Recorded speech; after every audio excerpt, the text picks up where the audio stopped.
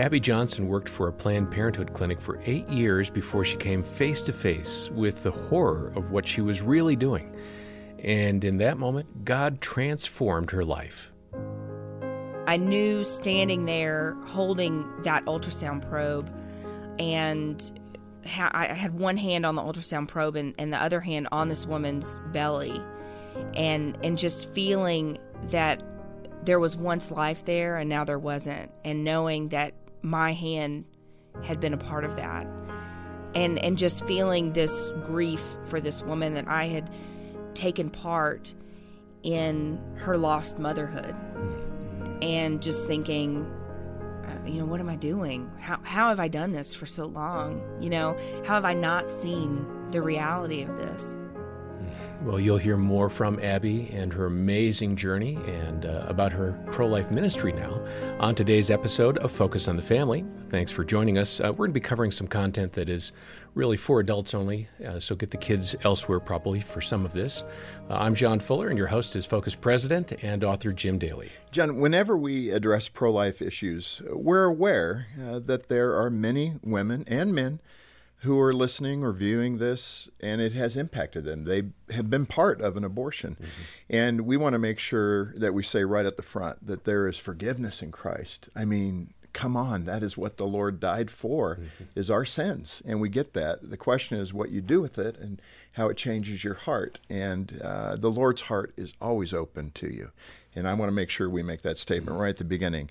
The pro-life community hasn't always done a great job in recognizing these past wounds. And I'm so proud of ministries like Abby Johnson's, who embrace the women and the men to look at it differently, to experience the Lord's blessing differently.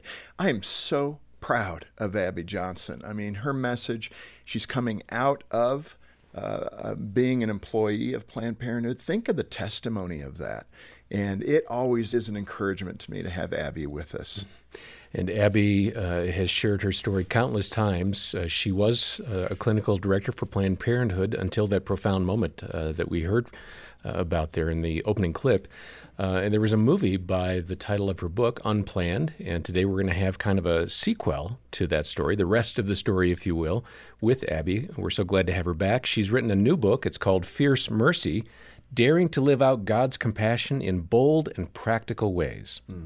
You can get your copy from us here at the ministry. The link is in the show notes, or give us a call, 800, the letter A in the word family. Abby, welcome back to Focus. So good to see you. Thank you. I'm always so glad to be here. Man, I meant that. I'm so proud of what the Lord has done in your life. Thank you. I mean, it's like a Paul thing. I mean, Paul was the persecutor of the Christians. You were in that clinic defending a woman's right to choose, and then bang. It's like the scales fell off your eyes, and that clip caught that. But for those that haven't heard the story, they're new. There's a lot of people listening that don't know you, don't know your background. Summarize, in addition to what that clip captured, summarize what you experienced and how God did kind of tear the scales off your eyes. Sure. Well, I worked in Planned Parenthood for 8 years, got involved as a college kid, didn't know much about the pro-life or pro-choice debates. I grew up in a Christian home, but abortion was not something that was talked about in my home. I think my parents raised me with the idea that, Abby is going to follow the biblical pathway to marriage. And so as long as she does, then abortion is never going to be something on the table. So we're just not going to talk about something that unpleasant with our little girl. And so we didn't talk about it. I never heard about abortion in my church. So I went to college, met a woman with Planned Parenthood who really gave me the Planned Parenthood talking points about helping women, empowering women, helping low-income women find health care. And, who doesn't want to do all of those things, right? Yeah, they sound so positive. Absolutely. And at the time, now this is 20 years ago. Right. Okay, I can't even believe that, but this is 20 years ago. She told me that their goal at Planned Parenthood was to keep abortion safe, legal, and rare. Right. And I thought, that sounds good, right? Nobody wants abortion to be safe, legal, and plentiful, right? So safe, legal, and rare. Right. Even the other side thought that at one time. Right. And that made sense to me. So I got involved, thought I was doing the right thing, got hired on, was progressively rewarded for the work that I was doing, just really moved up the ladder at Planned Parenthood. And we're not talking about some little mom and pop shop. We're talking about $1 billion corporation. And so I was pretty proud of myself for the work I was doing, was given their Employee of the Year award, was meeting famous people, Hillary Clinton and actresses and, actors all around the world. And so eventually, after becoming the director of a clinic, I was called in to assist on an ultrasound-guided abortion procedure. Now, I am not a doctor. I am not a nurse. I have no medical credentials whatsoever. I was really in the administrative part, the business part of Planned Parenthood as a clinic director.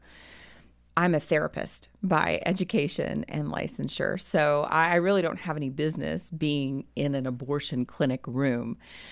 But at Planned Parenthood and inside of the abortion industry, you just really have to be a warm body and be willing, and they will send you in to perform invasive medical procedures. Or to assist. Yeah. And so I was asked to go in.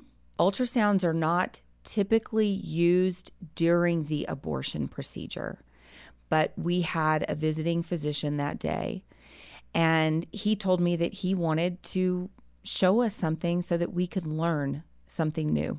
Huh. And in order to do that, he needed an extra set of hands, and he needed my hands to help him with this particular abortion procedure. And so I did the ultrasound. We found out that the woman was 13 weeks along, a little over 13 weeks along. Now, at 13 weeks, the unborn baby is completely formed. Arms, legs, fingers, toes, heart's been beating since 21 days post-conception. Brain waves are functioning. Every internal organ that we are sitting with today that's inside of our body is completely formed on a baby by that time. And so I remember standing there looking at that ultrasound image, and I did feel very apprehensive because I remember thinking, what am I about to see here on this screen? Because I did think that really looks like a baby. Now, I had been taught abortion science. Now, abortion science told us that a pregnancy does not turn into a baby until the mother decides that her pregnancy is wanted. That's bizarre. Sorry. Right. But that's just crazy. Yes. And if a mother decides that her pregnancy is not wanted, then it's not a baby. And this woman was at an abortion facility. So this baby was not wanted. So even though it looked like a baby and it had every human characteristic of a baby, and even though I had a child at the time, my daughter Grace was 2, and I remember having an ultrasound with her at 12 weeks, and she was a baby, I just was trying to really convince myself of what I had been taught at Planned Parenthood, that this somehow was not a baby. Yeah. And it was at that moment, as I was really trying to reassure myself, that I saw the suction tube. The suction wasn't yet turned on.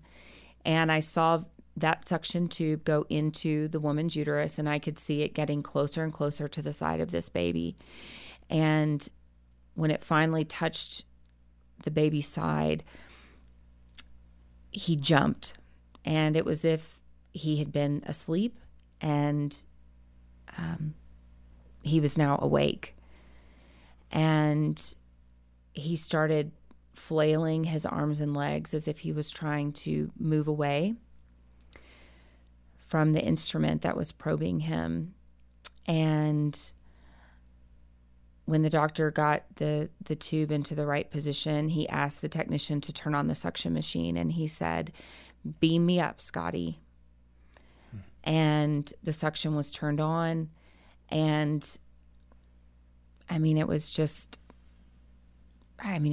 seconds, a minute maybe, that I watched this baby just be torn apart inside of his mother's womb because of the force of this very powerful suction. And that changed your perspective. When that doctor said, I want to teach you something, he probably had no clue what you were about to learn.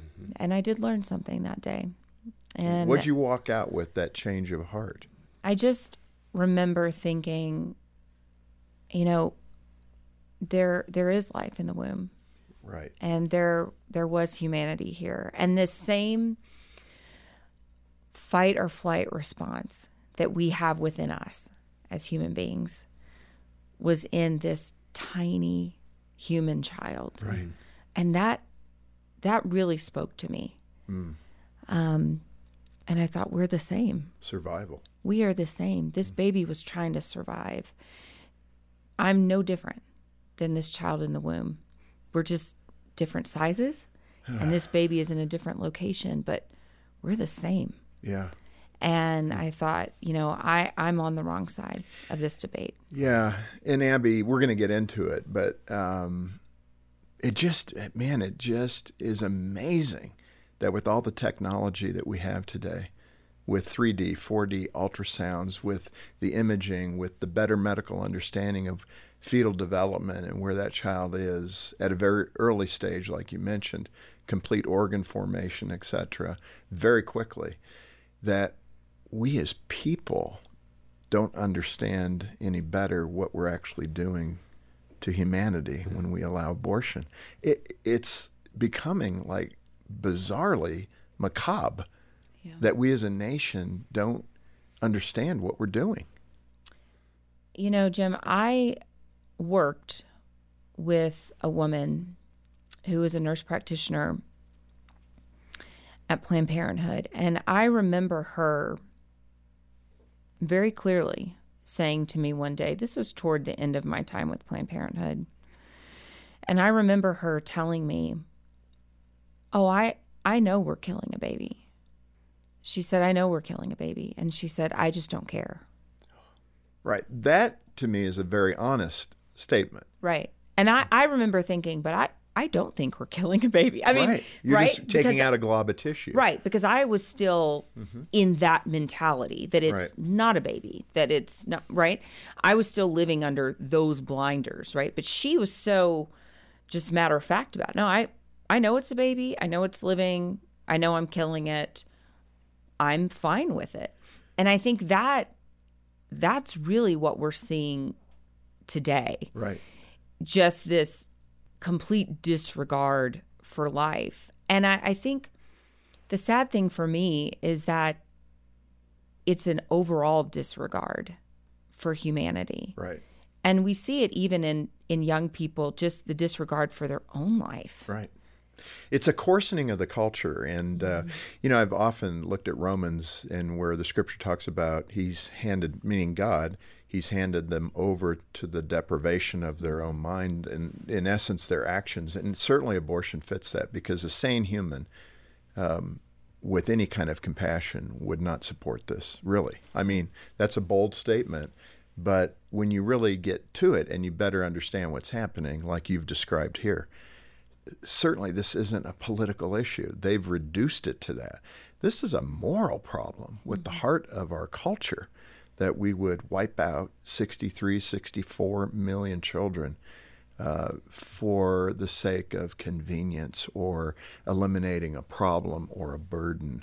And, we'll get into that. I do want to move to the book, Fierce Mercy. How do you define that title that you've given this book, Fierce Mercy? Do those go together? Well, it does for me. I think for a lot of people, they think of mercy and they think of Christ as being this voice that kind of whispers to them and, quietly beckons them. But I got to tell you, it was not that way for me when, and I think one of the reasons that it was, when I saw that ultrasound guided abortion, I knew immediately, I have to get out of here. I have to leave immediately.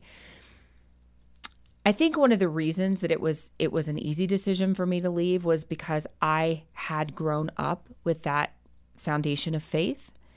And so for me to take that leap of faith and to say, I'm okay, Lord, I'm trusting you, that was easy for me because I had believed that my whole life, that, if you trust in the Lord, he will protect you, and I kind of ran back to the Lord. I'd been separated from him and I ran back to him in that moment.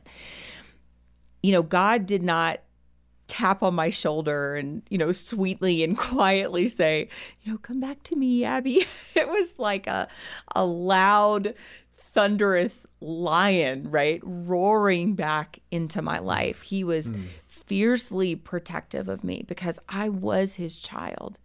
And that is how God has been for me. That is how the Lord has been for me in this transition, in this conversion in my life. He is jealous of me. He is jealous for my soul, for my life. And I think that sometimes we miss that.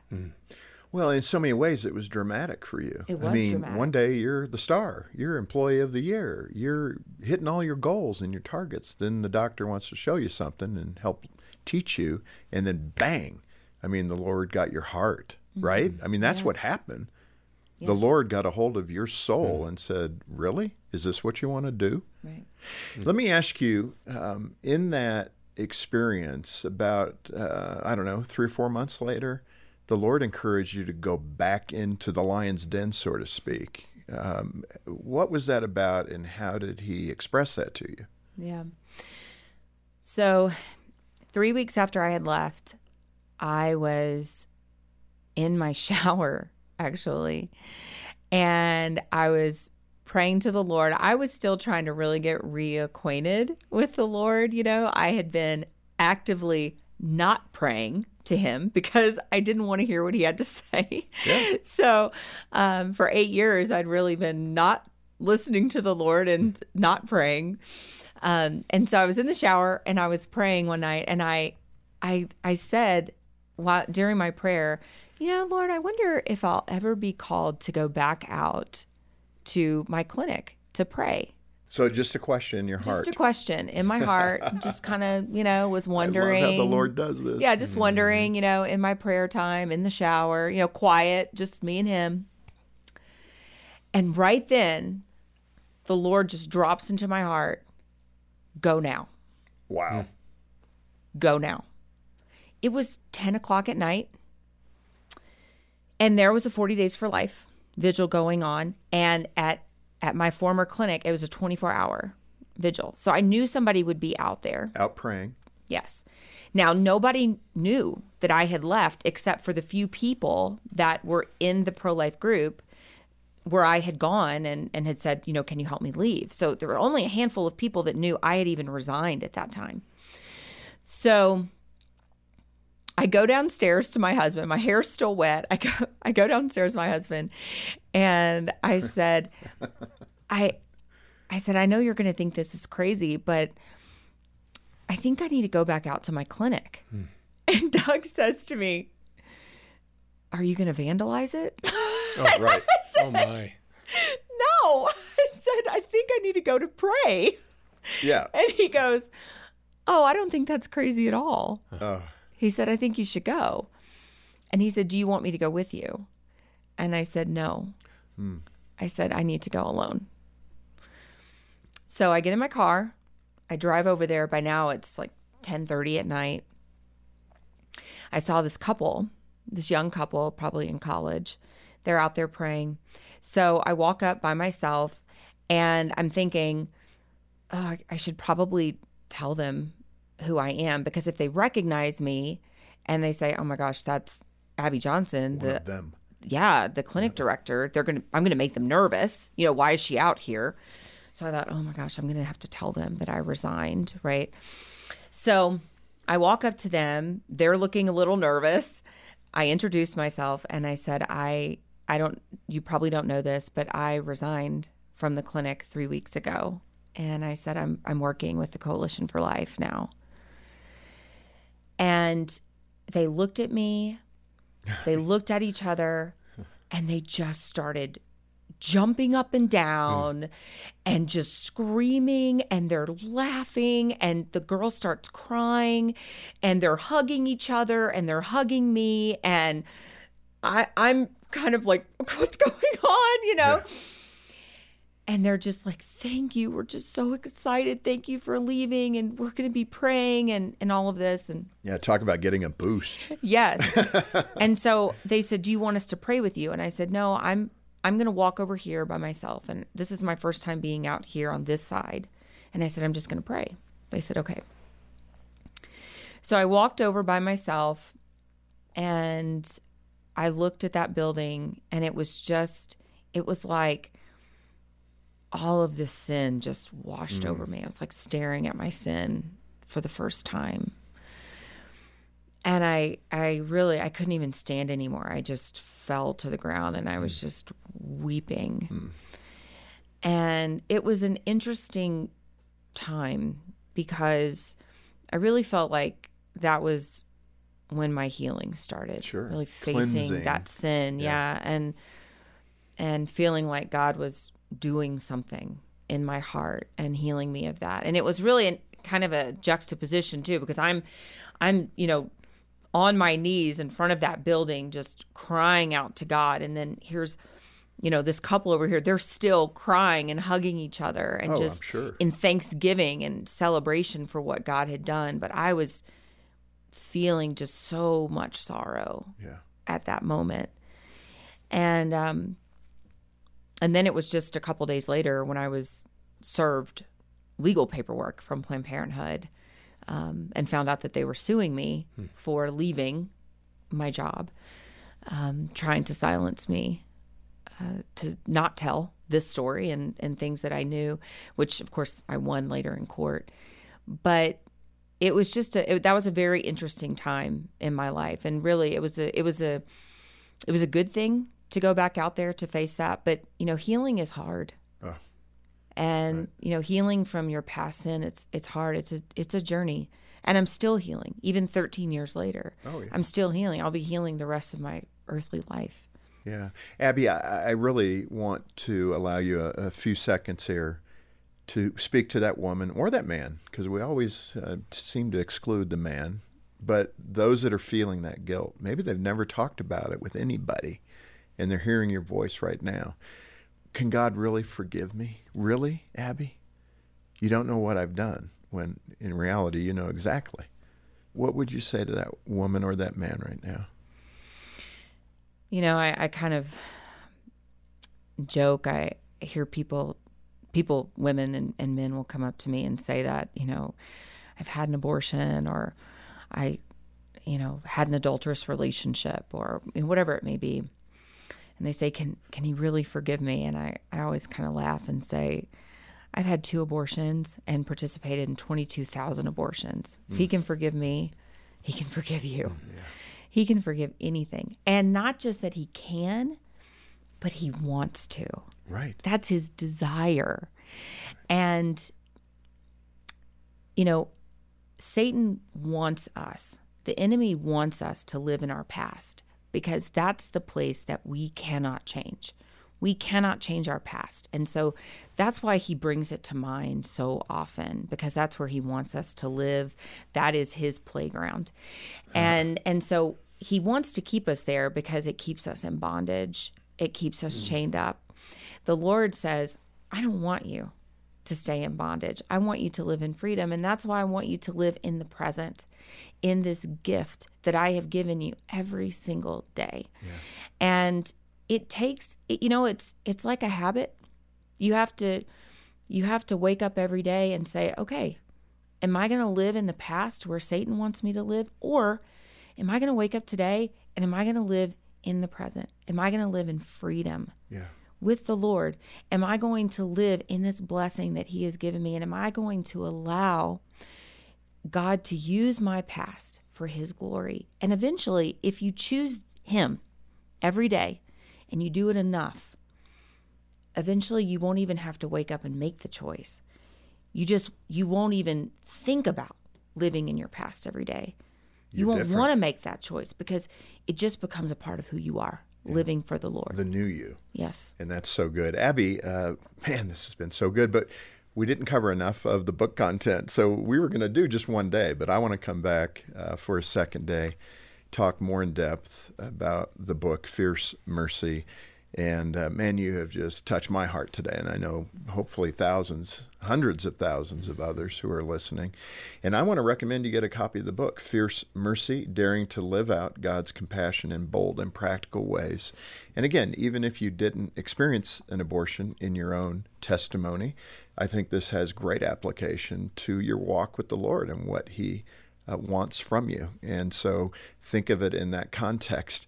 And if you can make a monthly pledge of any amount, we'll send you a copy of Abby's book as our way of saying thank you for being part of the ministry.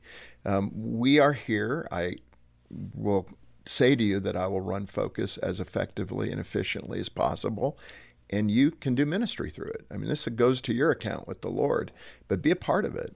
Join us with that monthly gift, and we'll send you a copy of the book to say thank you. Yeah, we really do appreciate your generosity, and you can donate and learn more about Fierce Mercy, and also find out about a free booklet we have called Coming Home, which explains what the Christian life is all about. Our number is 800, the letter A in the word family, 800-232-6459, or check the show notes for all the details. And John, let me remind viewers and listeners that over the last few months, our research indicates that literally hundreds of thousands of people have contacted Focus for help. That's with their marriages, with parenting issues, and also in this area of pro-life. Mm-hmm. And we want to be there to give them the good news of the gospel. So we're hopeful that we can touch 1,000 people to say, hey, we want to be part of the ministry of Focus and to join us as monthly sustainers. And that really does provide the fuel that we need to keep it all going and to reach people and touch people and work with people to get them into a better relationship with Jesus. I think you'd want to be a part of that. Yeah, join us today. We need 1,000 people to be part of that sustainer program. And the number is 800-A-FAMILY, or details are in the show notes.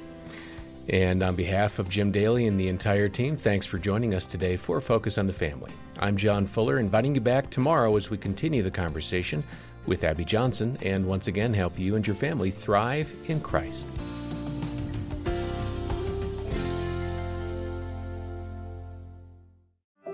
Is your marriage holding on by a thread? For deep hurt, you need deep healing that only comes from the Lord. And you'll find it at a Focus on the Family Hope Restored Intensive in Michigan. Our licensed Christian counselors will help you and your spouse get to the root of your issues in just 3 to 5 days. And it works. 80% of the couples are still married 2 years after attending. Learn more at hoperestored.com and talk with a trusted advisor. That's hoperestored.com.